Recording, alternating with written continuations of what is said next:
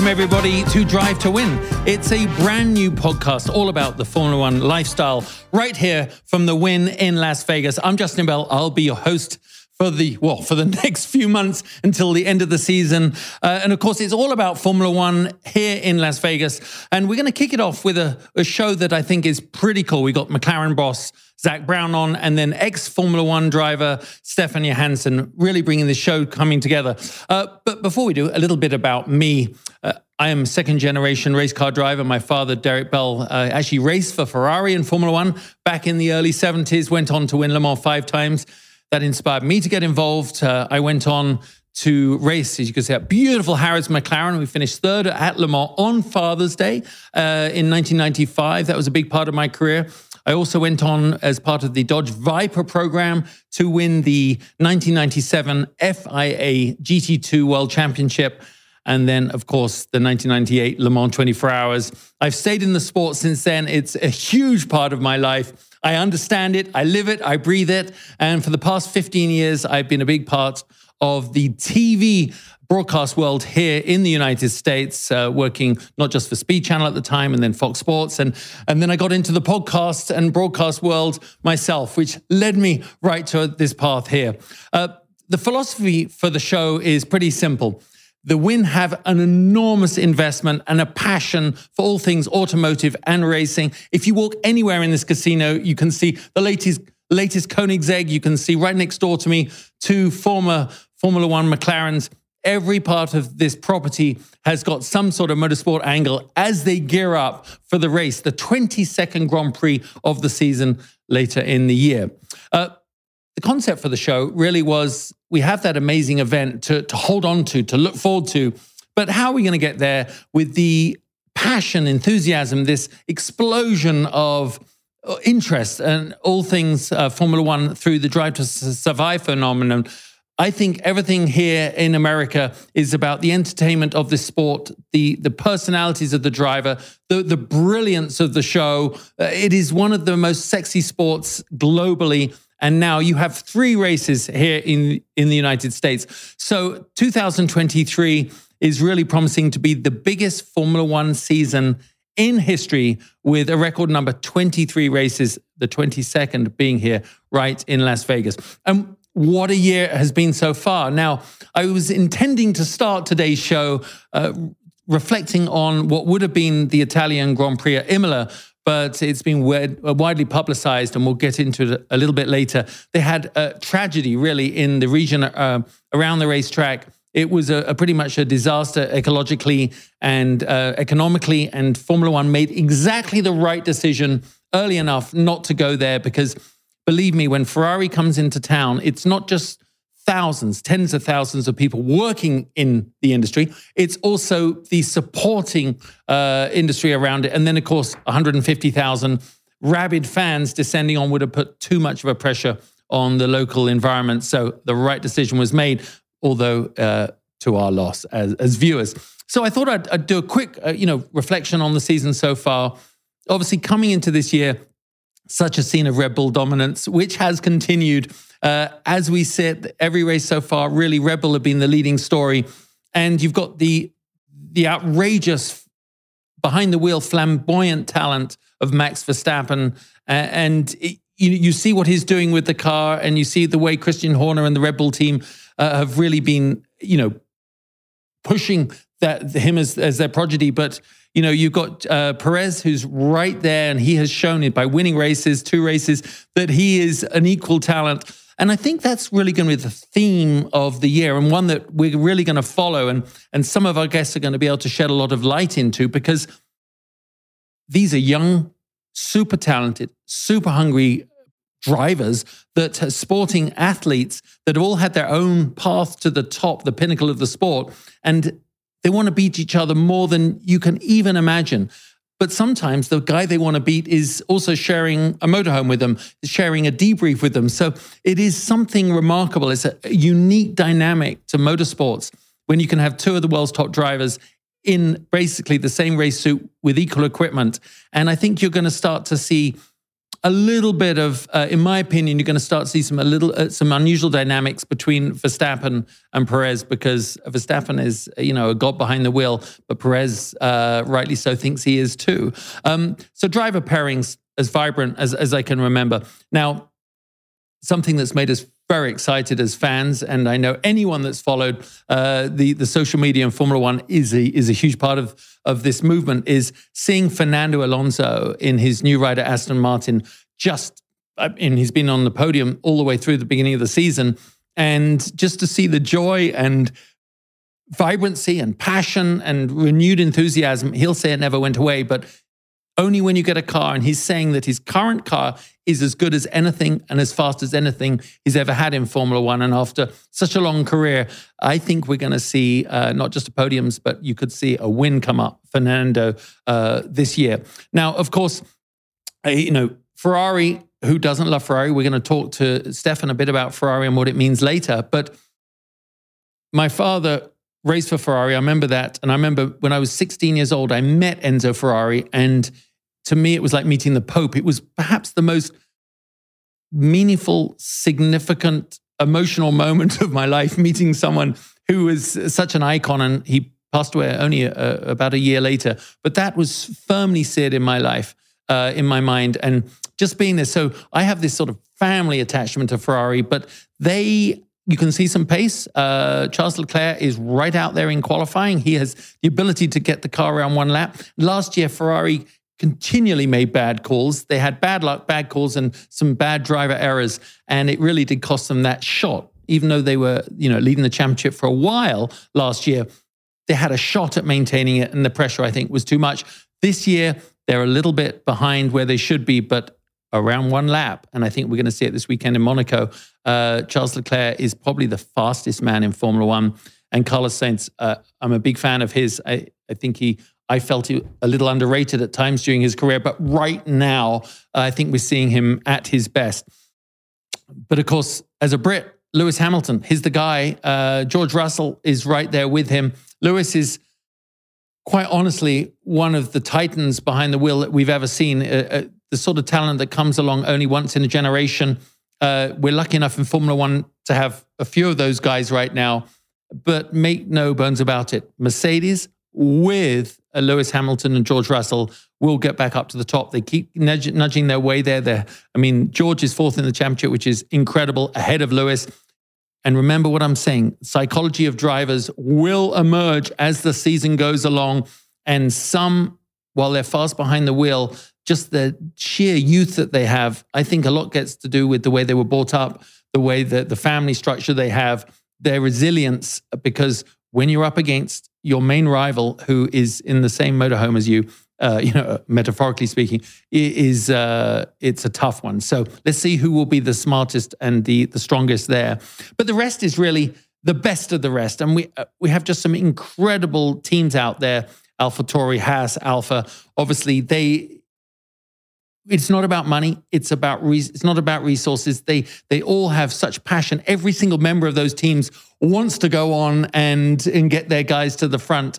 And that's one of the things we will dive into a little bit later during the season, is maybe talking to some of the lead mechanics, because I'll tell you, those guys, while the drivers go home for dinner and with their beautiful partners, the mechanics are there all night, especially if a mistake was made. And those guys to me are the rock stars, the unseen rock stars of the paddock. But there are two names, and I talk about it, I want to talk about it a bit later, hopefully with Zach, is racing is a roller coaster, and there can only be one winner. But even some of the biggest teams, some of the biggest brands in motorsport, and I'm talking about Williams and McLaren, are languishing towards the middle, towards the back of the Formula One grid right now. How and why? That is a question that as a layman, as a bystander, you'd have to ask yourself, but how is that the case? It really is about direction. The regulations are so tough, and they basically have to predict where they want their car to be without knowing at the beginning of the season which direction within the very tight restrictions on the regulations. And it's down to interpretation. Have they adopted the right philosophy? And McLaren have admitted that they haven't gone the right way. They knew it right at the beginning of the year. And Williams, well, maybe we'll have to ask them. But certainly, again, let's watch this space. You're going to see McLaren come up towards the mid-season, towards the end. And Williams, everybody wants Frank Williams' old team to get itself back up to the top. Though just seeing, I suddenly had flashbacks of, when it was the Rothmans car with Damon Hill. Those were great days, beautiful cars, and it was great to see a British team at the top. A long way to go towards the end of the season, and it's going to ramp up in excitement. We really want to be a big part of that with you. And here at the Win, that's the best way I can imagine to round off the Formula One season here in the United States of America, because Formula One in Las Vegas is going to be massive. I walked around this morning. I went down to the edge of before too many of the tourists were out there, and I just stood on the edge of the track, what will be the track, and I looked up and down going, I cannot believe they'll probably be doing 180 miles an hour before they hit the brakes right here in front of the Win. And I go, the tourists are going to be walking around. It is going to be a sight to behold. And Formula One's investment in Las Vegas is unprecedented. They're currently building this 20-acre paddock pit complex, which is actually within walking distance from here where I'm sitting. And it's state-of-the-art. It's the first time Formula One have actually invested like this in the infrastructure of a Grand Prix and where they have ownership. And just think to yourself what the economics are of buying 20 acres on the Las Vegas Strip and then building it. They're probably up towards about $500 million in total. And it's going to be open to the public, I think, in between the races, because it's going to be such the epicenter of like Formula One's activities here from the Formula One perspective. But the rest of it is, of course, down to what's happening here at the Win. The Win are one of the major partners in the Las Vegas Grand Prix. And as the track winds its way around, it's 3.8 miles, 17 corners. And I really urge you to follow along and see how this event comes together, and I'll be on the ground helping you with that. But a word that doesn't really go with Formula One too often is the Concours d'Elegance world. It's a big thing that I'm involved with, and the Concours at the Win will be taking part again this year on the Saturday before Grand Prix week. And that is November 11th. And as you can see, these beautiful images of last year's event. Car Concours is the opportunity for some of the biggest collectors in the world to showcase the cars from history, all the way through sometimes from the pre- and post-war. And I'm not talking about more recent wars. I'm talking about the Second World War and these cars that have challenged and evolved culture and pop culture and almost our automotive history. Some of them will be here. It's like a kaleidoscope of the history of the automobile and racing will all be on the golf course, again, just behind where I'm sitting on November the 11th. And I'm involved. I'm going to actually be the host of the MC of that event. And what a way to kick off this incredible week of racing here in Las Vegas. So it'll start with the Concours at the Win and then end with the Grand Prix just a few days later. So a lot going on. I hope you are going to enjoy the show. I'm tremendously excited about it. Of course, Imola not happening last weekend means that we'll be back next week after the Monaco Grand Prix. But we're going to kick it off with a guy that I really do think is one of the most influential men in the Formula One paddock, Zak Brown.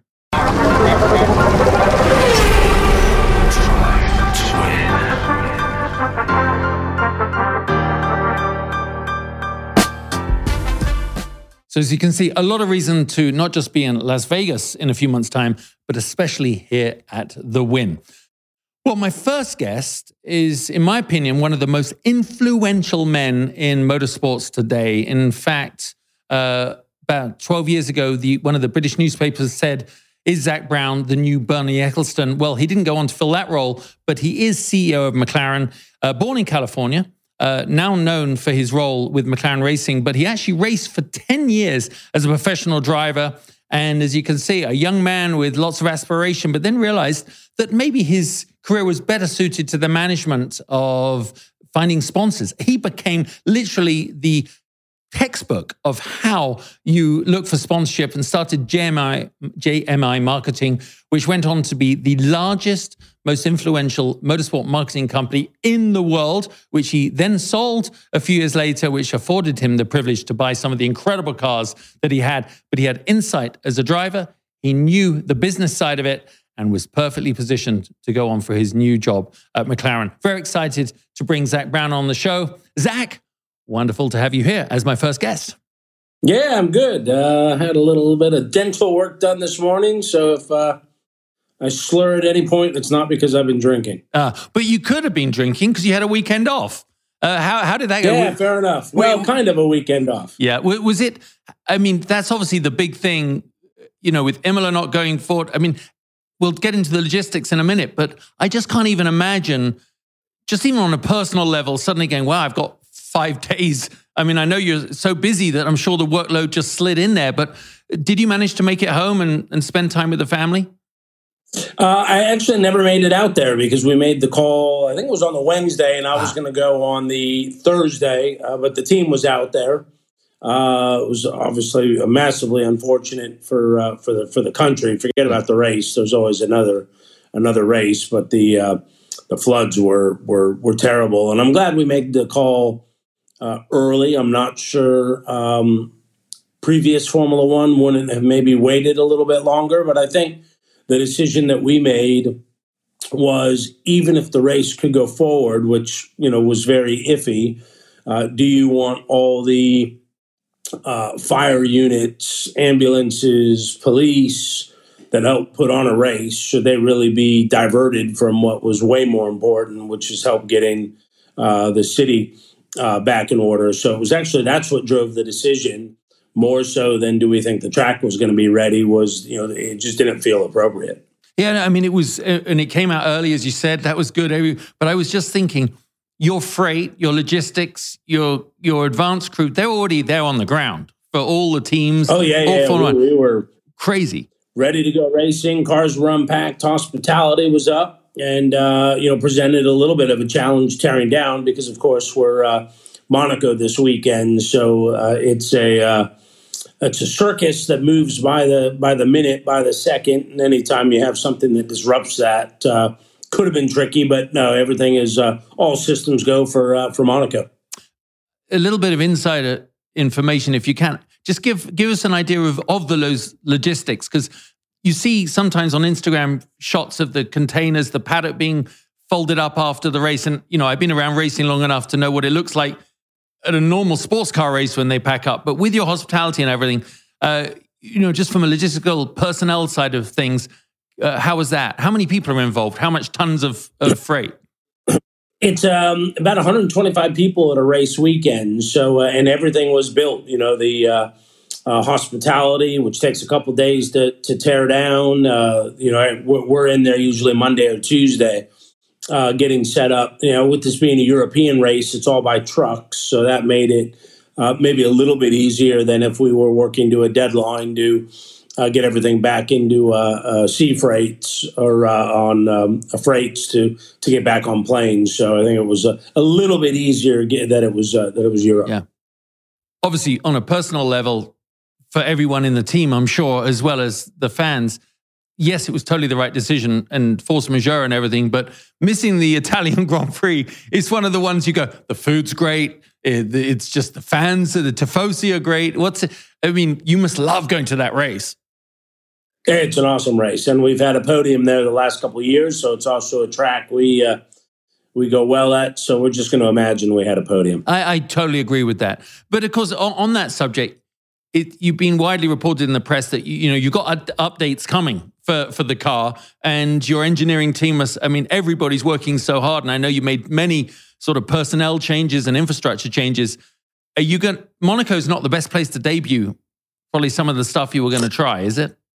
No, you're going to see it kind of be sprinkled in through Montreal, Austria, Silverstone. Monaco isn't the best place. Imola would have been good. We've got some small updates, but our more major stuff comes in the next couple races. So that keeps us on track. Monaco is a bit of an outlier as a circuit. I think we should go all right there, but we are off to a slow start this season. We knew we would be, hence the changes in the offseason. We had a sense late last year things weren't developing at the pace that we wanted to. And, you tend to get a gut feel for things, and then you see the results about 6 months later. So my gut feel was we weren't going where we needed to go second half of last year. And sure enough, that proved right at the start of the year. And now I would say things are feeling pretty good, really good with our new structure and our new people, not of which have all joined, but many have. But I think there'll be that 6 month lag where, however you feel today, you're going to see it in 6 months. Fortunately, I feel good today. So I think we'll start to see those results come in the second half of the year. That's the thing about motorsport that, there's so many new fans to it, as we know. We talk about all that in a minute, but you and I know, and anyone that's been involved, that it is this roller coaster. Every team on the grid, from Ferrari to McLaren to Williams to they've all had those eras, that phase when it just did, as you say, implementation of new technology, restructuring. It's never about the money. It's always about just that wave, the sort of the tide rising or falling. I remember when Mika Hakkinen was having a bad year, everyone was writing him off as a driver. I'm going, he hasn't forgotten how to drive, guys. You know what I mean? He's going to be. It's the same. McLaren hasn't forgotten how to win races. You're going to be there. You're going to be there. How is it for you in keeping the commercial motivation going as well as inside the team? Commercially, we're doing great, but we're here to win. So as are our partners, but they understand the journey that we're on. Since we got started here in 2017, we've had a great run back to finally winning a race. And then last year we had our challenges with our driver lineup, which was well documented, so to speak, well reported, but bumbling underneath that. I was not happy with the pace or lack of pace of development. Now we've got a great driver lineup. So I think we've solved that issue. And now we need a faster car. As you say, we've got close to 1,000 people, of which 900 of them have won races before. So they know what they're doing. And, we're behind on our technology infrastructure investments. We're now getting caught up. Things like our wind tunnel, our new manufacturing unit, our simulator are all coming online the second half of this year. We've got Andrea Stella, who I'm very impressed with running the team, and some new recruits, which will bring some added dimensions to our thinking, and then our infrastructure all coming online. So it is all kind of coming together at the end of the year. We're already working on the 24 car, so I wouldn't say we're at full fighting strength for a 24 car because that's starting to happen now. But come 25, I think we'll have everything in place. So I'd like to think we can get back to a 21 type season next year, 5 podiums, a win, a pole. We were running at the front. And then 25, I think we take another step forward. We should hopefully be winning races. And once you're winning races, you're in with a shout at competing for the championship, and 26 is a reset. So 3 years feels like a long way away, but when you kind of look at the path to get there, it's actually going to move quite quick. And I think as long as we are progressing through that journey, everyone will be happy and right along with us. Yeah, especially as a driver, because I was talking to some people this weekend about Formula One drivers, and as though they were describing 40-year-old seasoned veterans. I'm going, you're talking about 21-year-old kids. They 10 years ago is nothing to you and I. 10 years ago to them, they were in middle school. And you think about 2025 for them, that's a long way off to a Lando or an Oscar. Does your role sometimes have to be, it's team manage, your overall CEO, but with all your experience, father figure too, giving them the confidence, showing them the plan, laying it out for them? Because I imagine that they want to win, right? It's a bit, 100%. It's kind of a bit of everything. I think Oscar's at a stage where, he's a rookie, so he's got a lot of time on his side and, quite patient from that standpoint. Lando would be winning races and competing for the championship in a championship caliber car. He knows that. We know that. I think the world knows that.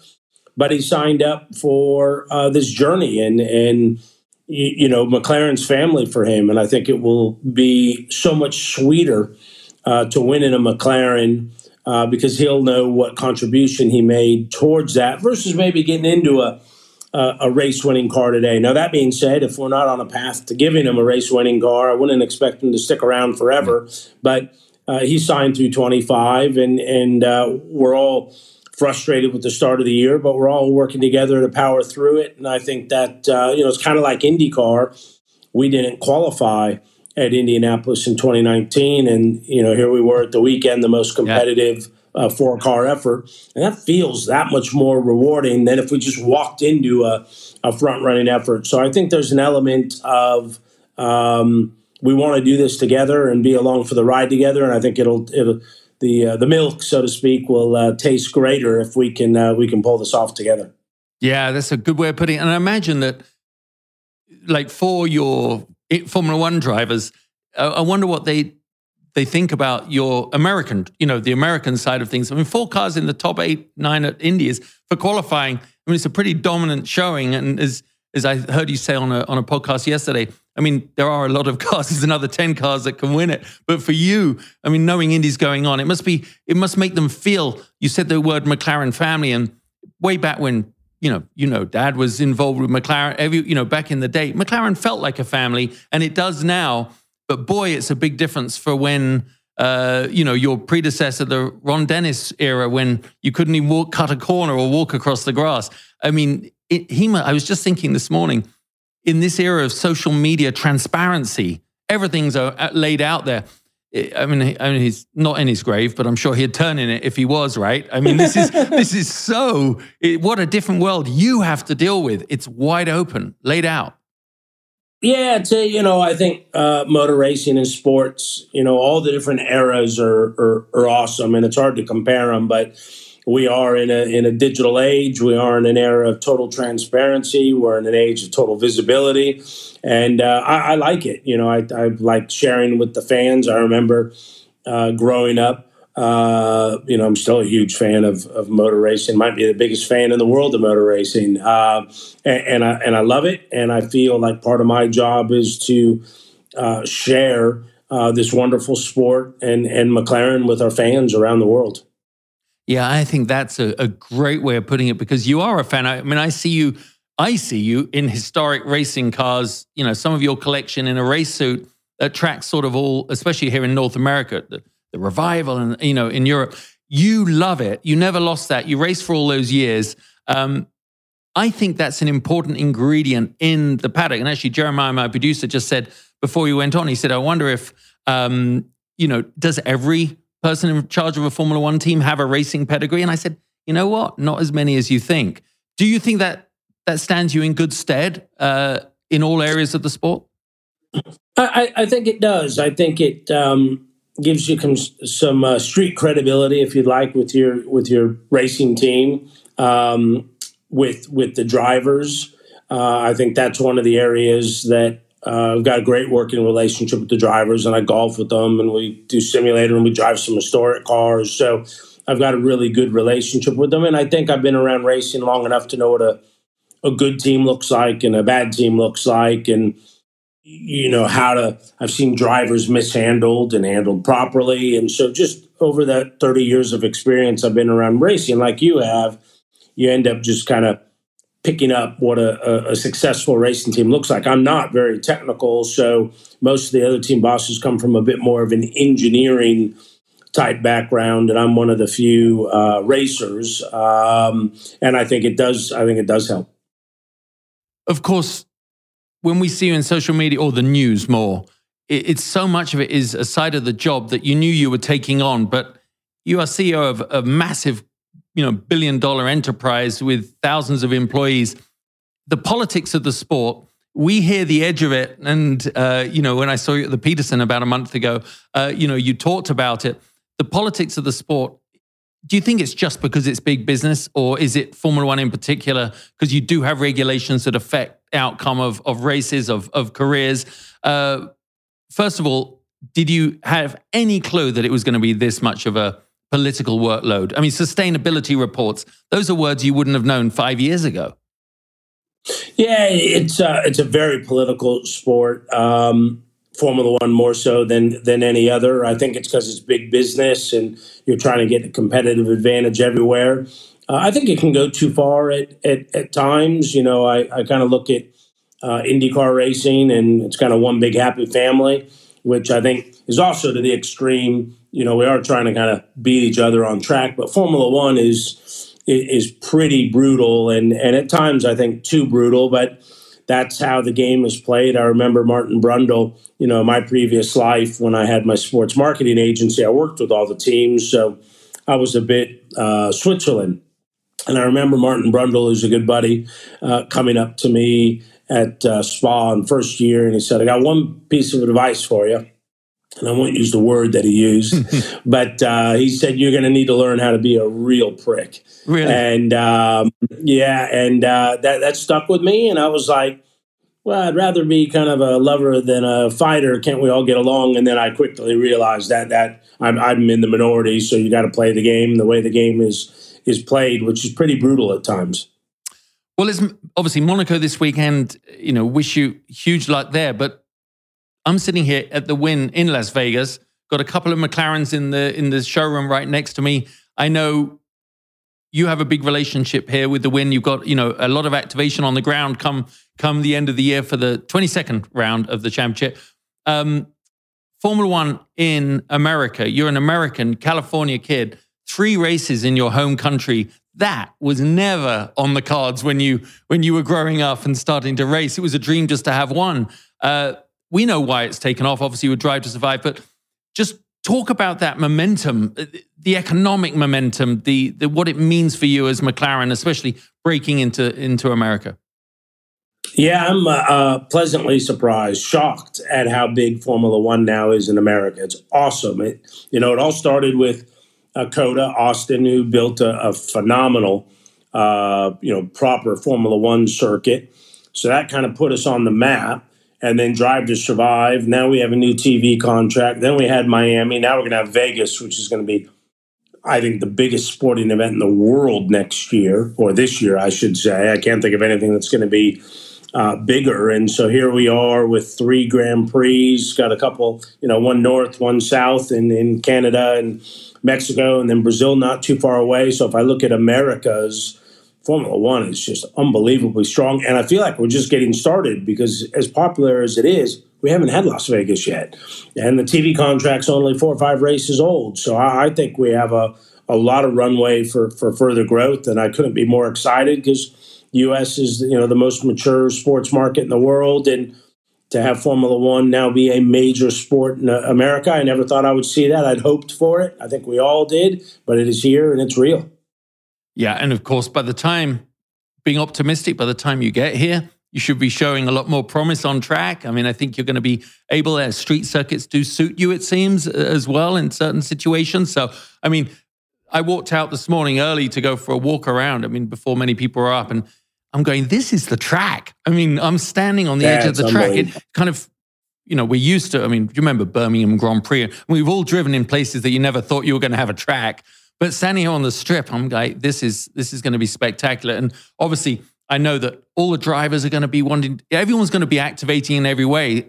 Meanwhile, Vegas is going to be carrying on, Zach. They're not shutting Vegas for business. Vegas is Vegas. No, I'm waiting to see what driver makes the newspapers first. Yeah, that'd be brilliant. Well, listen, I just saw this morning Lando revealing your new Triple Crown, his livery from Monaco. That was cool. Again, an example of transparency. Straight away, you've got your top driver, revealing the colors. That was just seeing in the background. I remember the McLaren GTR. It overtook me at 3 a.m. So I remember that with JJ. But to see the 3 cars having won the 3 biggest races, Indy, obviously, and Le Mans, and there you have them behind your new livery. You love that connection to the past, I guess. I love our history, and those are the 3 coolest races in the world. And we're fortunate to have won them. So, at Indianapolis, where we're running 4 cars, we put 3 in those liveries. So a nod to Le Mans, Pato's in that car, a nod to Monaco, and the iconic livery there with Felix, and then Alex Rossi driving the 1974 Johnny Rutherford Papaya, winner. And then for Monaco, kind of bringing all of that together through design and coloration, and the fans have absolutely responded. And, we're in the sport and entertainment business, and fans love to see that stuff, celebrate the past, tell the stories. And, with all the new fans Formula One gives us a chance to kind of tell them about the McLaren history. Yeah, connect the dots. Hey, Zach, thanks so much. Guess what? This is your first pole position of the year. Your pole position on Drive to Win. You were my first choice and my first guest. So thanks a lot, mate. Awesome. And thanks for your support. Glad to be here. And we'll see you it'll come around very quickly. See you at the end of the year. No doubt. See you later. See you, mate.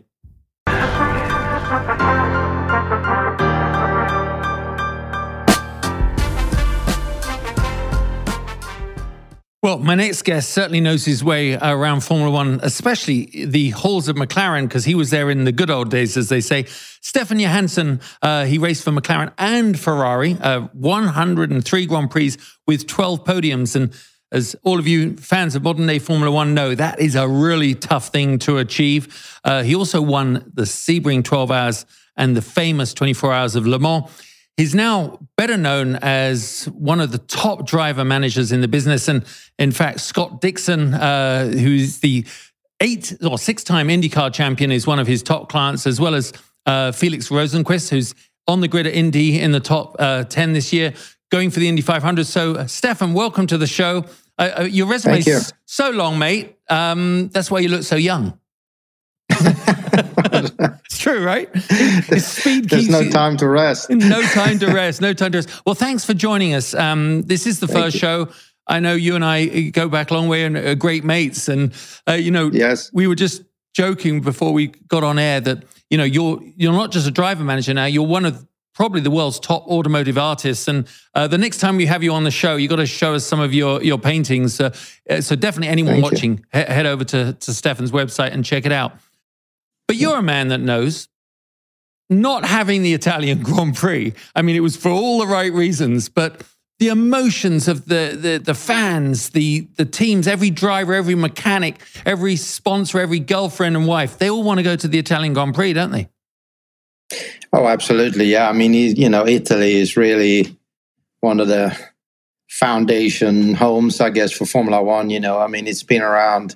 Monza is one, if not the oldest track on the calendar now, I think. And Imola, obviously, is not far behind, but it's the passion and it's just, it's always great for a driver to race in Italy. And especially if you're a Ferrari driver, it takes it to a whole nother level, Did you remember, even now, the first day you put on a red race suit in Italy? You must be like walk on water and stuff like that. Yeah, so weirdly, Imola was actually my second race for Ferrari. Oh. I sort of called in last minute for the Portuguese Grand Prix, which was the 2 weeks earlier, and then Imola was the next one. And I almost won the race. I ran out of fuel on the last lap leading the race, and I'll never forget when I passed Elio De Angelis, which was my very closest friend, in fact, for the lead with about 5-6 laps to go. I literally could not hear the engine from the noise of the crowd. It was it was an incredible feeling, unbelievable sensation, yeah. And one of those moments that you never lost sleep over, I'm sure, for years afterwards, right? So close. I mean, that was like the fairy tale story. Oh, God, mate. Yeah, it is what it is. But of course. Not bad after that anyway. All went pretty well. You probably have the most, before we talk about Monaco this weekend, you probably have one of those unique perspectives on having experienced what it was like to be a driver, one of the heydays of Formula One, as well as managing drivers now. How have the demands changed? Because obviously, most of the people watching this podcast, most of the new American fans of Formula One do so from the Drive to Survive era, but you literally came from the Drive to Survive era. Tell us a bit about that, because impending death was a part of the scene, unfortunately, wasn't it? Yeah, absolutely. I mean, it was certainly different from what it is today. But thankfully, I didn't come in. I missed the worst era, which was kind of the decade before I came into Formula One, the 60s and the 70s as well, when it was really bad. But I mean, I'd lost I guess, 4 or 5 really close friends during, my period in that time. So it was still, I mean, there were certain races where you kind of weren't sure whether you were going to come home after the weekend or not, because just the nature of the tracks and the way the cars were back then, so it was certainly a bit different than it is today. I mean, thankfully, obviously, you see some of these shunts they have now and you go, just as someone like you that's experienced being inside the cockpit, you go to yourself, they're not walking away. The next thing is they're up waving at the crowd. It's extraordinary now how far they've come on the safety aspect, both on the cars and the tracks also. Maybe as much on the tracks as on the car safety. You got to be really, really unlucky, and it has to be kind of a freak accident almost to get hurt in an F1 car today. Yeah, well, which is great. I mean, that's great. It's that's the way it should be, of course. Yeah, well. I said all the wives and girlfriends and team members wanted to go to Italy, but they also want to go to Monaco. Monaco is when there was rumors they might not renew the contract there, but a few years ago, the world just couldn't believe it. I mean, how do you not go to Monaco? How do you relate to the incredible importance of having this unique race that, to be honest, wouldn't be authorized from scratch now, would it? No, never in a million years. I mean, they kind of live and survive on their reputation, I think, more than anything. But having said that, I mean, it's still probably the most important race on the calendar in terms of, just the commercial side of it. The sponsors love it, obviously, and a lot of the entertaining that really makes up the activation program for the sponsors and the stakeholders in the series it all happens in Monaco. So, never mind being a competitor. That's a whole different story. I mean, I think it's a lot better now than it were when we were doing it, because it was just a giant nightmare the whole week, really. The logistics and just getting around and the garages were like half a mile away from the pits. It was quite an ordeal that whole weekend. But the track is amazing. It's probably one of the more difficult tracks on the calendar even to this day. And as we know, qualifying is everything there. I mean, if you basically, unless there's a screw up of some sort, either by yourself or the team in the pit stops, you pretty much finish where you qualify. So it's crucial to be up front in qualifying. And the demands of the track probably has changed less almost than any other track on the calendar, really. I mean, everything is just as tight. They got one DRS zone, I think. I mean, it's which they trigger 2 corners before, which is quite unique as well. If you see that little map, I don't know if you can, but so 2 corners before they trigger it. Talk us through a little bit about driving Monaco, because it must stick in your mind even to this day, having to avoid the potholes, the manhole covers and stuff. What was it? Is it as vibrant? Could you actually drive a lap now in your mind?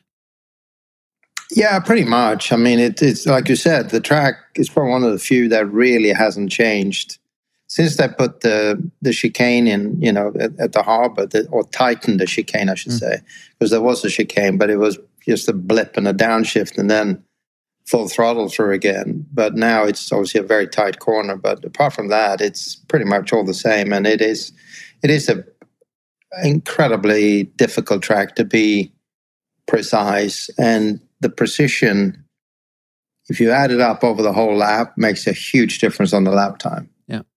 So, if you're literally an inch off on some of the, like the flip flap, through the harbor and all that, it just makes a huge difference on the lap time. So it is a very, very tricky place to get everything out of to unlock the track and to get most out of the car and yourself, obviously.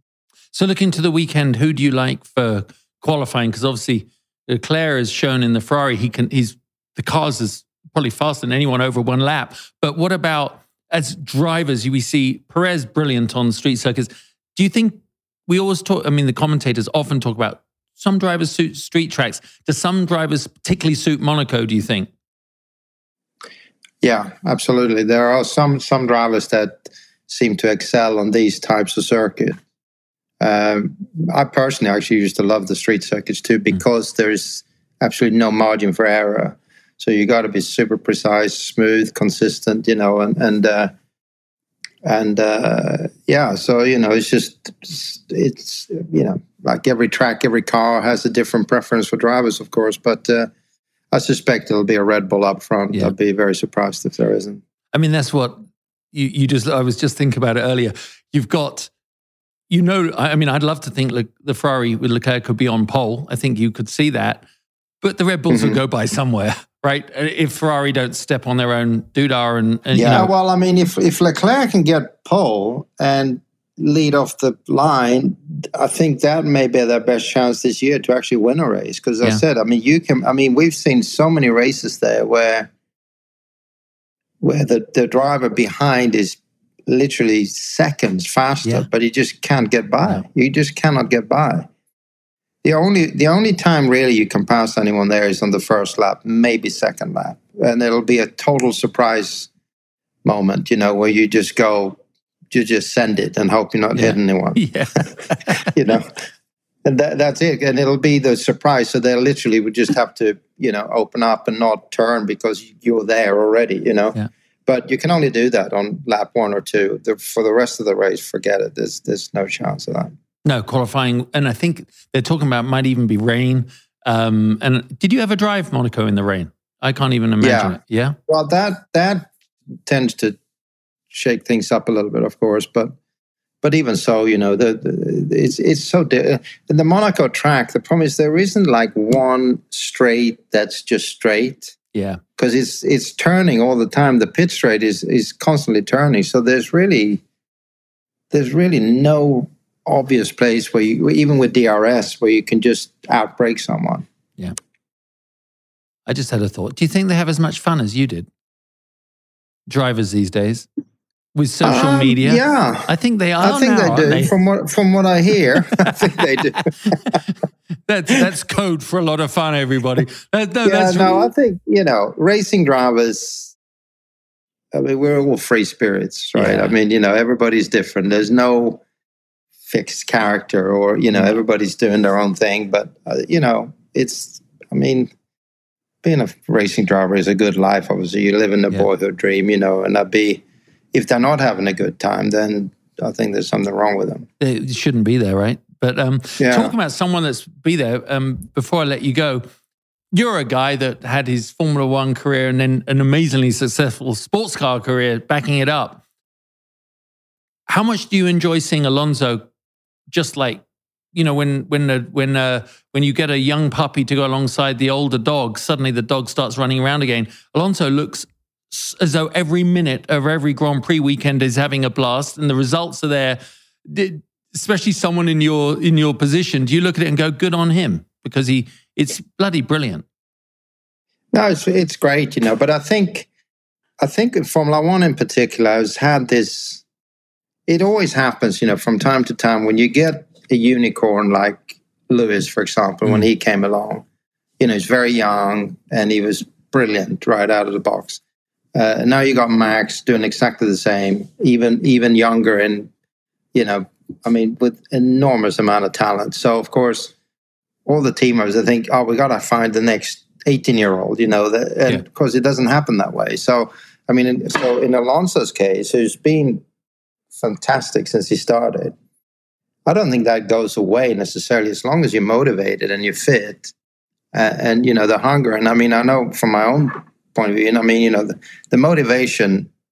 If you're in the top 3 on the time shot, you get very motivated, very quickly. So that's never really a problem. I don't think, and I'm really pleased for him, and I think I'm pleased for Lawrence, who's an old friend, and Lance and the whole team, that they're doing so well now. It's fantastic. Are you you're obviously going to be in Indy this weekend, right? Yeah, with the 2 boys right up there. I missed Monaco for the last 20 years now. I think since I was been involved with Scott and then Felix, of course. Yeah. Indy, south of France, Monaco, Indiana. I'm not sure. It's a tough call. So you don't get paid to go to Monaco, so you go to Indy. Yeah. And obviously, look what's happening here. I talked about it with Zach a minute ago. Just this extraordinary emergence of Formula One, resurgence of Formula One here.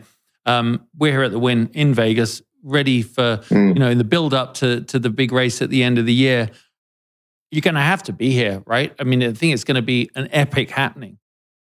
Yeah, I mean, it's the obvious place for America to have a Grand Prix, obviously, and I think it's just going to be amazing, in every aspect of it. I mean, it's it's going to be exciting. Yeah, I hope the track will be a great track and the racing will be good as well. Then it will be kind of like the icing on the cake. Perfect. Well, mate, listen, I hope we'll get you on the show again. Always fun talking to you. Let's get together soon. Anytime. And good luck to your guys this weekend. And thanks for being a part of the first episode. Great. Thank you very much. Thank you, everybody.